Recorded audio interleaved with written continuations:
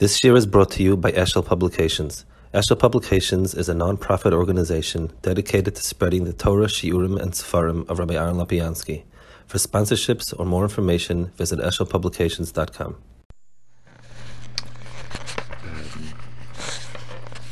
We are holding over here by the next halacha in the Rambam, the next paragraph. We have spoken about the concept of basic fundamentals and ikrim and the role that they play and the significance and so on. But now we're going to go to the first point, and that is, the Rambam says, Leida, the Yesodas of Murach Chachmos, that we've covered last time, the foundation and the pillars.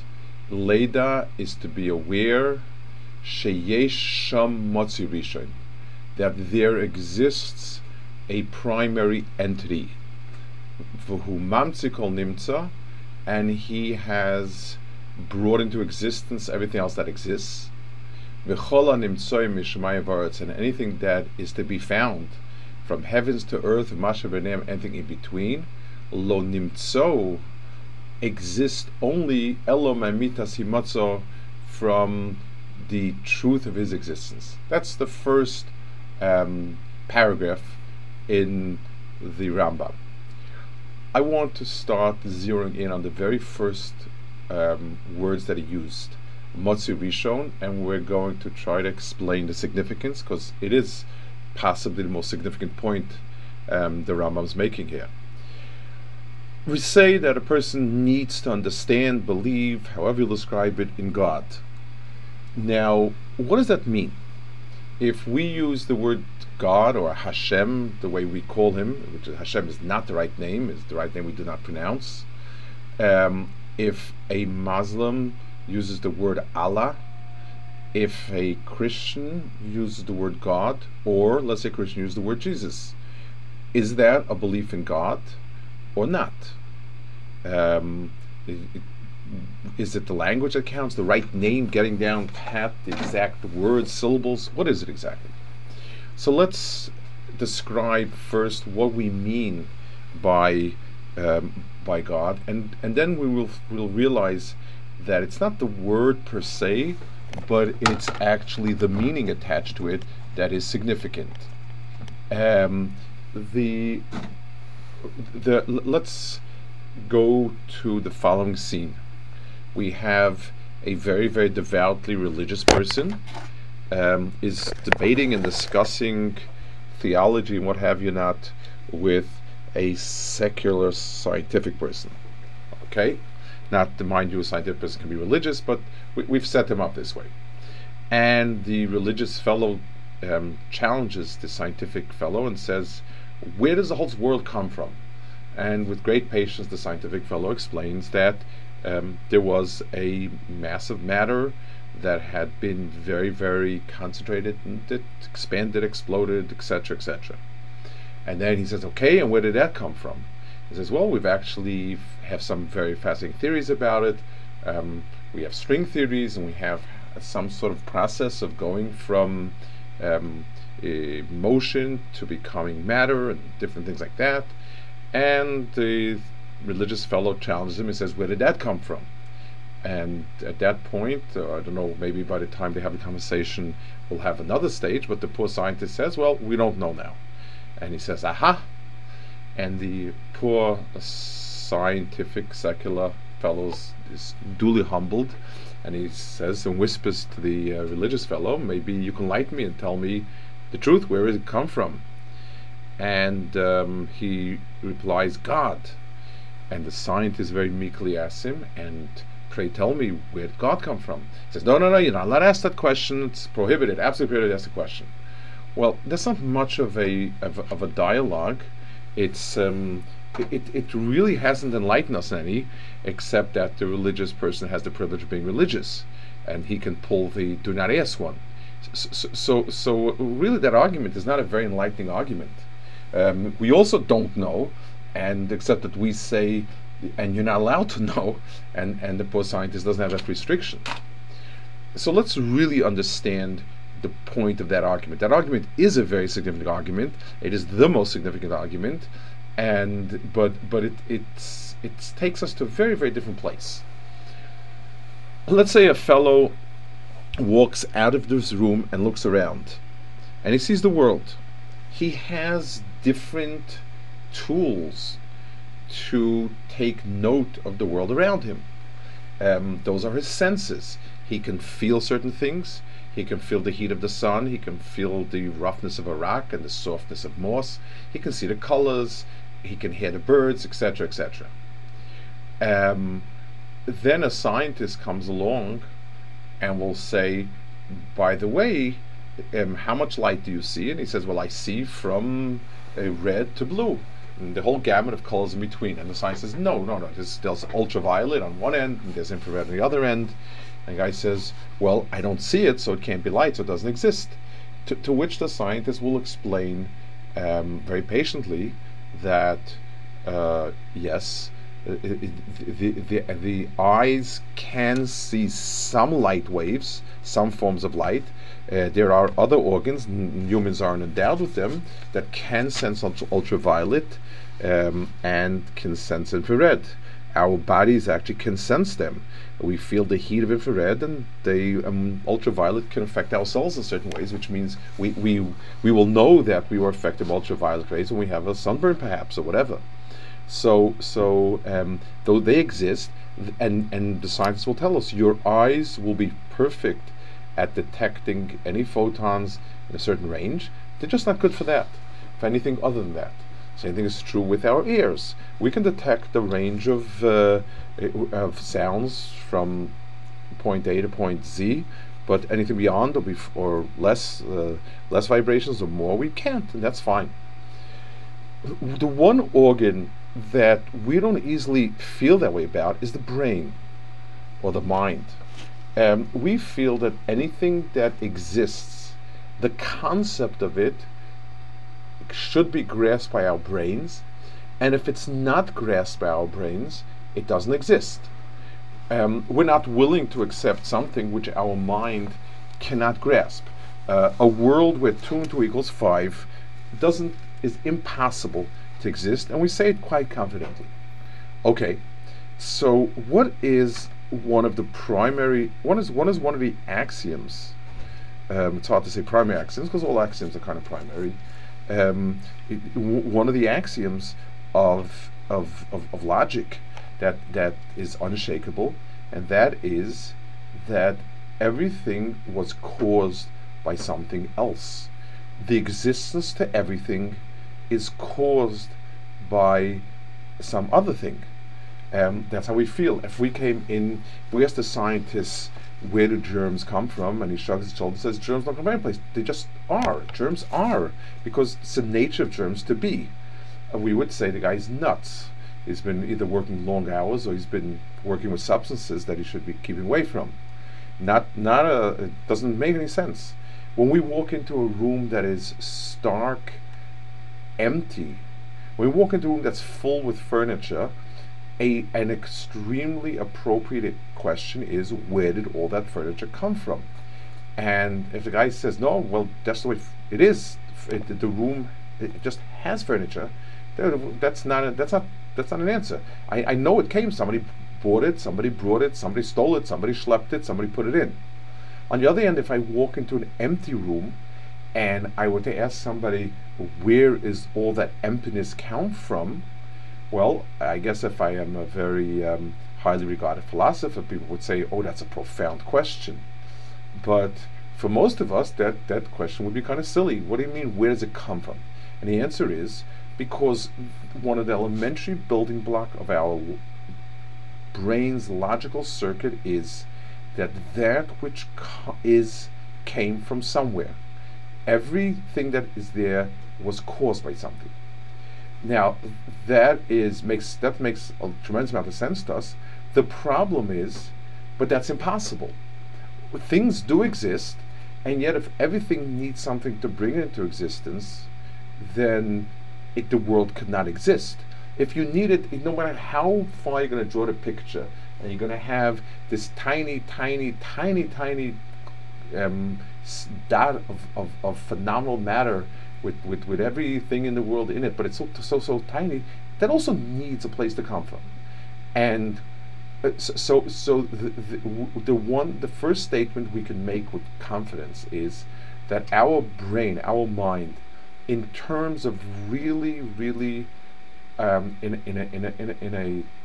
an understanding in a very gut way, not saying the words and doing the math, but really being able to come to terms with it in a way that sort of settles in. We do not. Our brain is not the correct.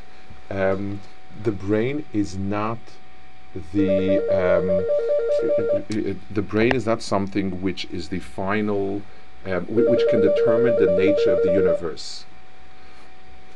Next, we do, however, we must say the following, and it's the only thing that will really make sense, is as follows. Everything in the world, it comes from something, except for entity X, whose basic property is that it exists because it exists and doesn't come from anywhere. We can't picture it. I'm not saying that it's something that I can say and really understand it.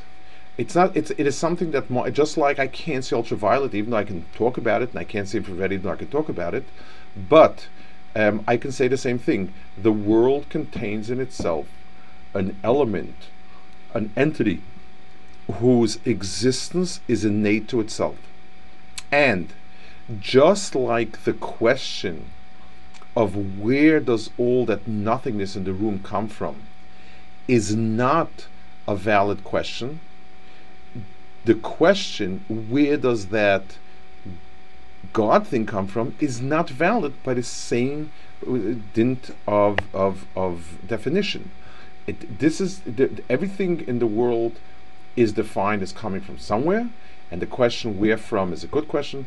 God is not defined like that. And this is something that has to be. This is something that secular philosophy, well, I don't know if you call Aristotle secular or not, but this is an obvious point. Now,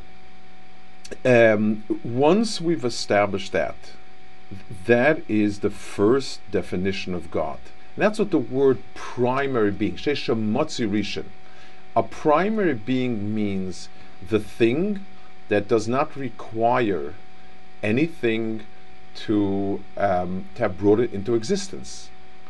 That I must firmly believe.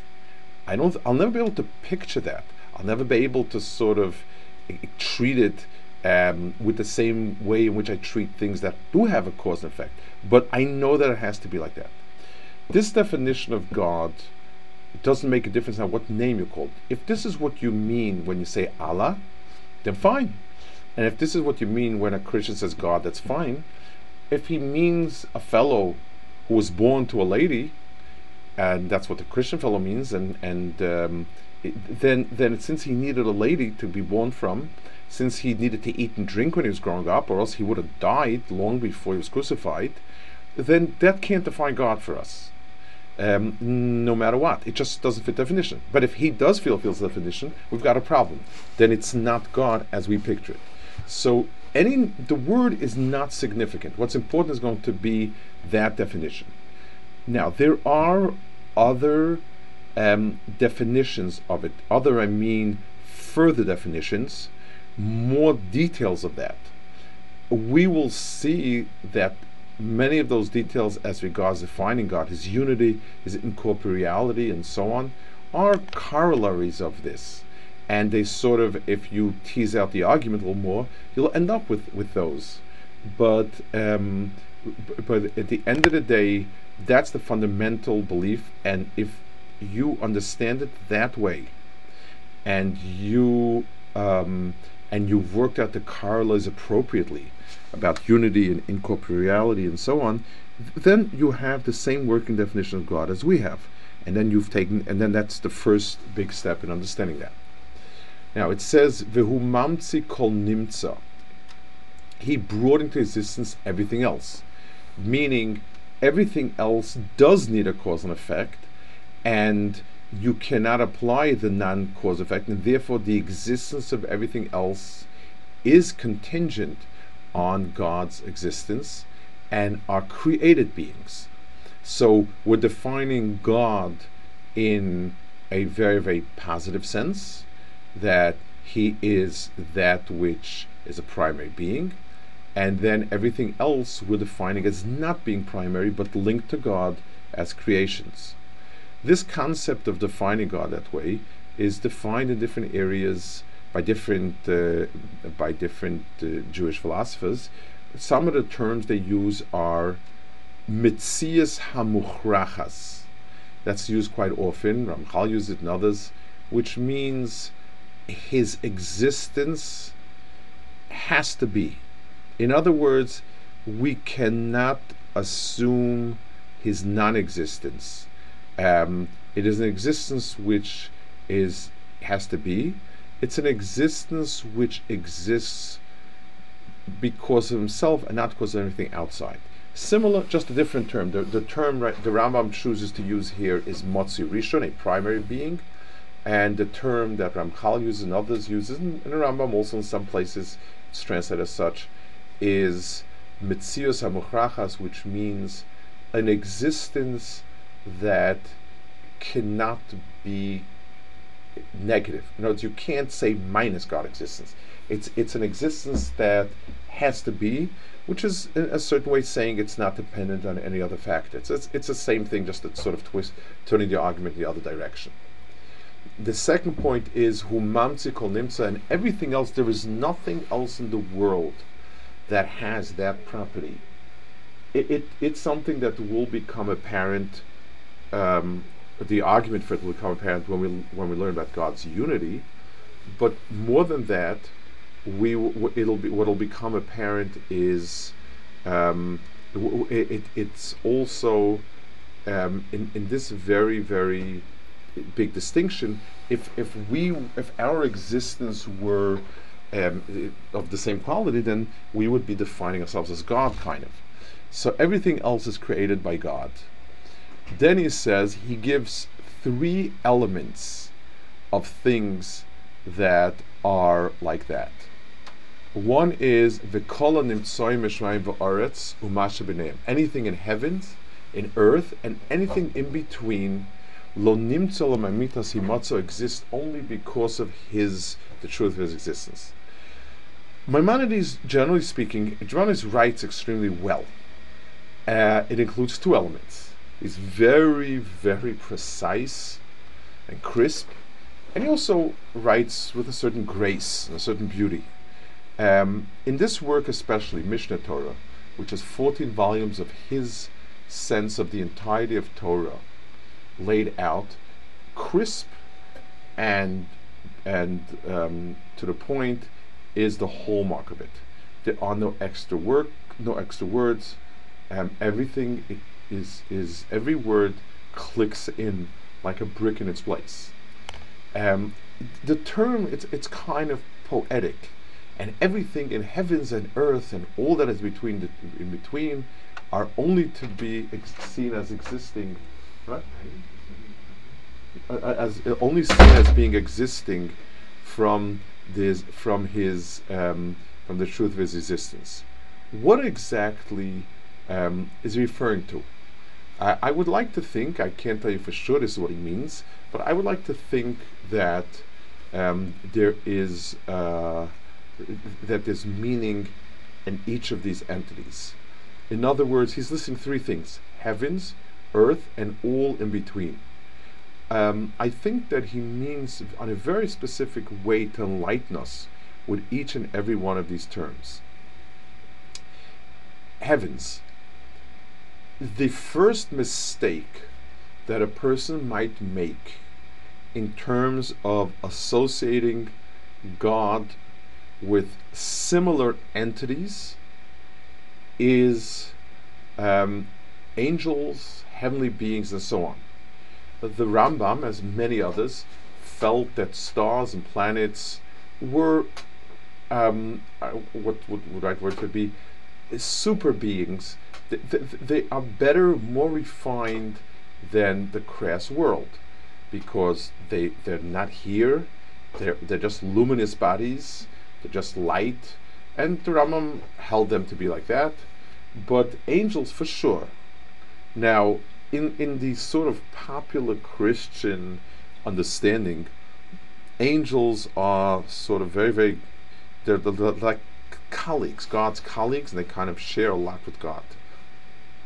And I know I can't speak for Christians, and it's not, I don't represent anyone, but the popular lore of it is kind of the angels are sort of assistant gods of types, godlike. And to us, we will discuss some point what's the point of angels, but it is something which is totally alien. Angels and heavenly bodies and anything else that exists are there only as some sort of they are there as creations of God. They are as much creations of God as we are. They do not share in this property one whit. The angels are creatures created by God, and that's it. Don't think that they also come from the same no place that God comes from. One. There was a reverse understanding, and this was sort of the Greek, what sort of I guess comes across from the Greek literature, and it sort of seeps through that there are elements in this world so crass, so earthy, that one could not possibly imagine that this is a divine creation. If God is as God as gaudy as we make him to be, then could he have made an Adolf Hitler? Could he have made filth and muck and everything else that's in the world? And we would say, no, these are things that are cut from God. God didn't even touch these things. He doesn't mix into these things. God is not involved in when two murderers are planning to do something and they're having a conference. God is not there and God's not present. There's a sense of God not being there because it's too earthy. The Christian, again, and I'm speaking from popular lore, I can't speak for any as a theological representative. There's this kind of thing of the devil and his minions, and this is sort of devoid of God and away from God and so on. No, God created down to the crummiest, lowest sin, the possibility of sin. Everything that exists in the world came from God, no matter how low it is. And then he adds one more, and that which is between the two. What does he mean, that which is between the two? It does. I must admit that it rhymes poetically, and I'm not going to. But I think he means something a lot specific. We've eliminated one mistake of something that's God, like our angels. One mistake of something that's absolutely non-God is the lowest, the material world, the physical world, the ugly world, the slime of the world. And we've said, both of these are connected to God. They're not God, and they're creatures of God. There's one more entity in the world that gives God a serious run for his money. And let's explain what that would be. We assume, and again we'll talk about this sometime later, we'll take it as an assumption that free will does not exist anywhere in the world, except for man. In other words, everything is pre-programmed. Tigers are pre-programmed to eat animals. Lambs are pre-programmed to, kind of sit and bleat, not do anything, not harm anybody. Angels are pre-programmed, and so on. So all of those entities show themselves to be dependent on a programmer. In other words, it's very clear that we can look at an elephant as being the as being the result of something of creation, because his whole entity is dependent. It's been pre-programmed, and elephants do what elephants do, and that's that. Human beings can decide to be Moshe Rabbeinu or Adolf Hitler. They make that decision, certainly as far as we can tell. And they've got nothing dictating to them. Things can be harder, things can be easier, but in our belief of free will, we posit that man, at the end of the day, it's up to him, and any decision is his own. God's not to blame, his parents not to blame, society is not to blame. God is not to be praised, society is not to be praised, his teachers not to be praised. He, at the end of the day, input helped him or hindered, but it's him. So the entity in the world that is between the two most aptly describes man, because man is between the two worlds, the higher and the lower. And that in between means free agent. He can swing either way. That to us, that's probably the most godlike quality in this sense, that it is not. If A comes from B, then A is dependent. A cannot contain something that wasn't there in B. A is limited by B, and if a man is not limited in any way that we can tell, that means that man is actually godlike in some way. And so he says, well, that also is not. So everything within the world comes as a result of God's existence. So God exists because he exists, period. We exist because God existed and endowed us with existence. Once he endows us with existence, the laws of physics take over, free will takes over, a lot of other things take over. But that's from point one onwards. And now the Rambam fleshes it out with two sort of corollaries, just to give us some more of a picture. 2. V'miyala ladas, if one could entertain the idea, shehu einay matzui, that God does not exist, ein davar acher yochel limatzos, nothing else could exist. In other words, nothing else has made itself in any way. This is true on a very, very fundamental theological level. It's also true on a more human level, I would say, in the elements of theology dealing between man's relationship to God. We have a lot of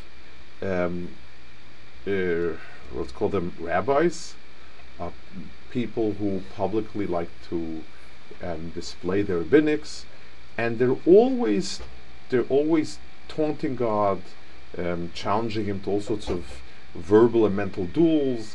How can you do this? And where's justice?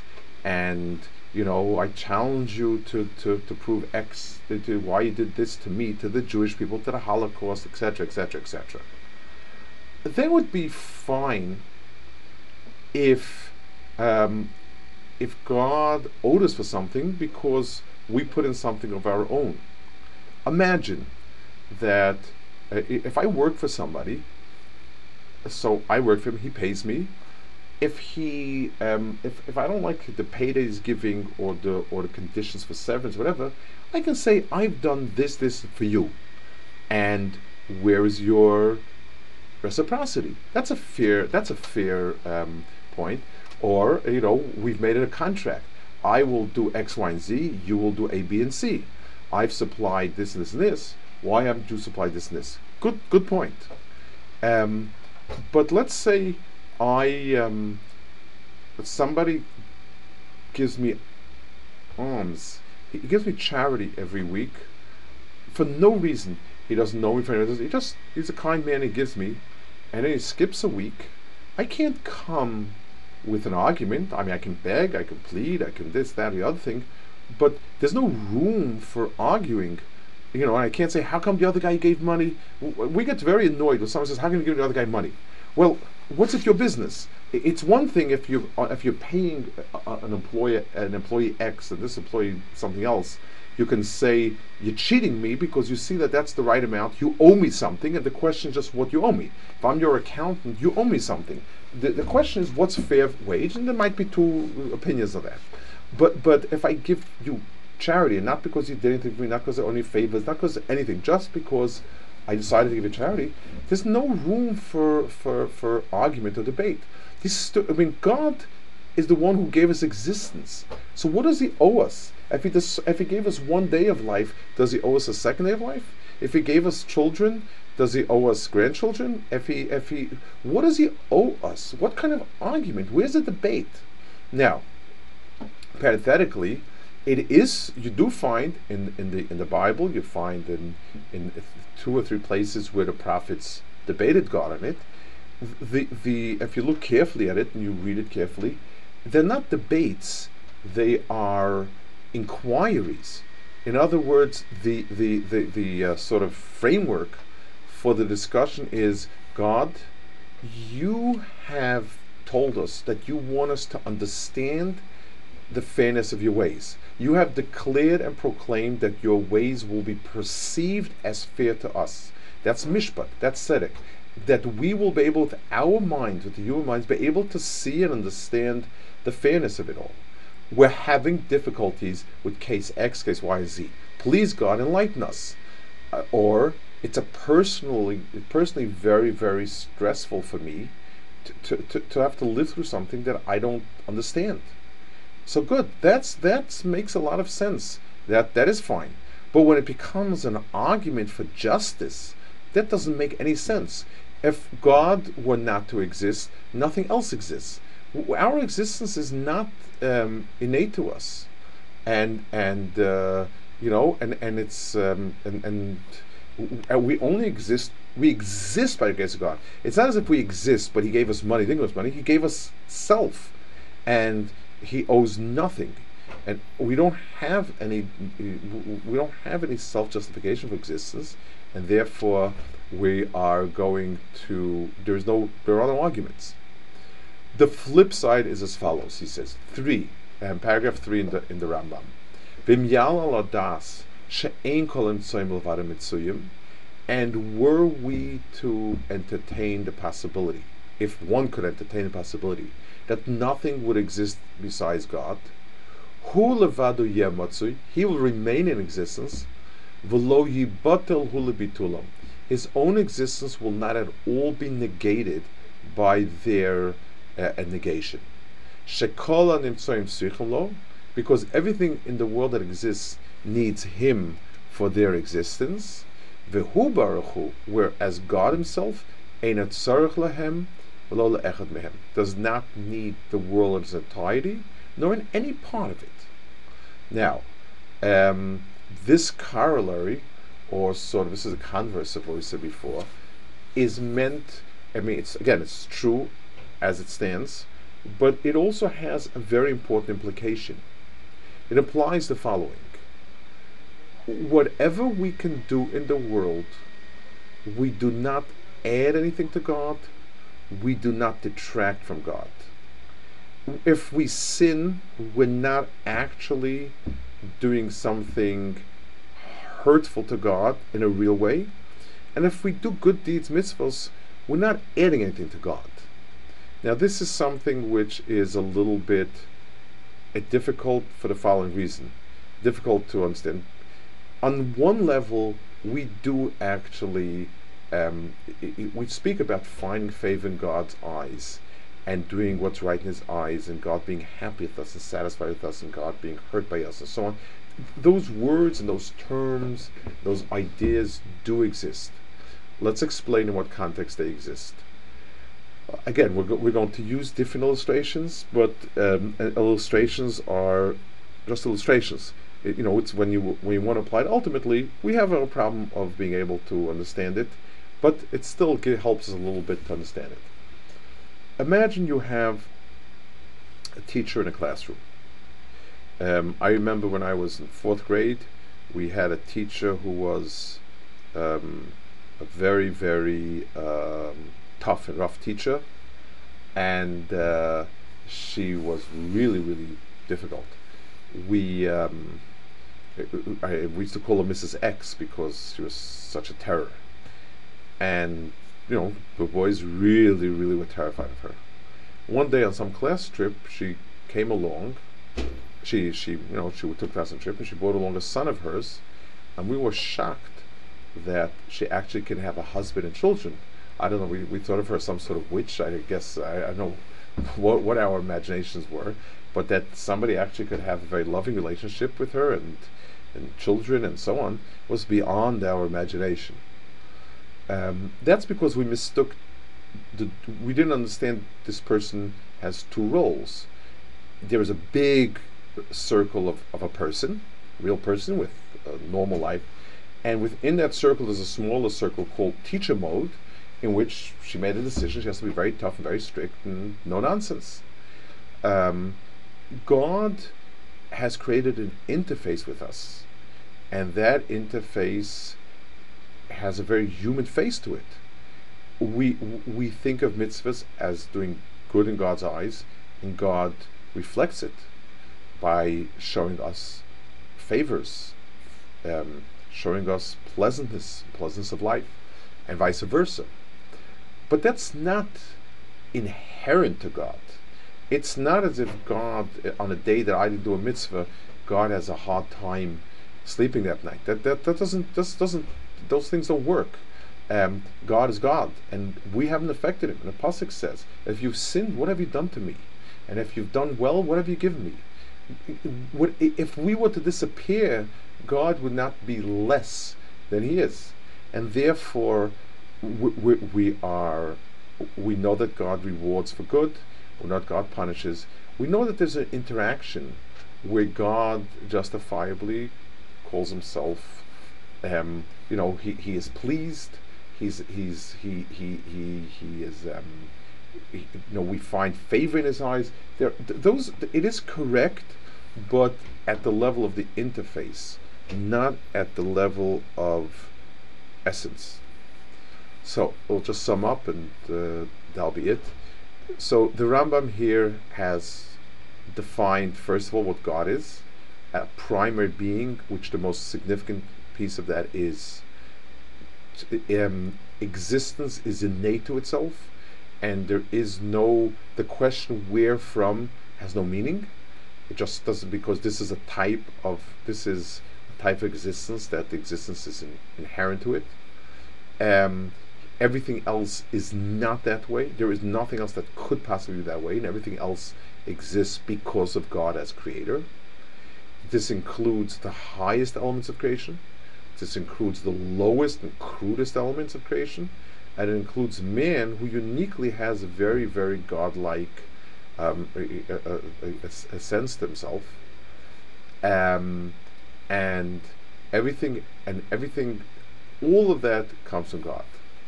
He also says, if were we able to project that God doesn't exist, nothing else exists, we've shown how that might be, how that affects us in our relationship and the rights to demand certain things from God and so on, and vice versa.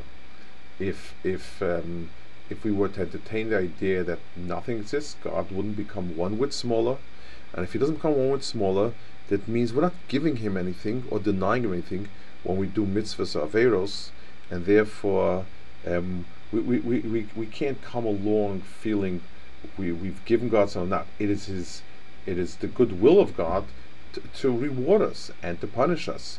Fine, but there is no inherent change, so to speak, in what we call God.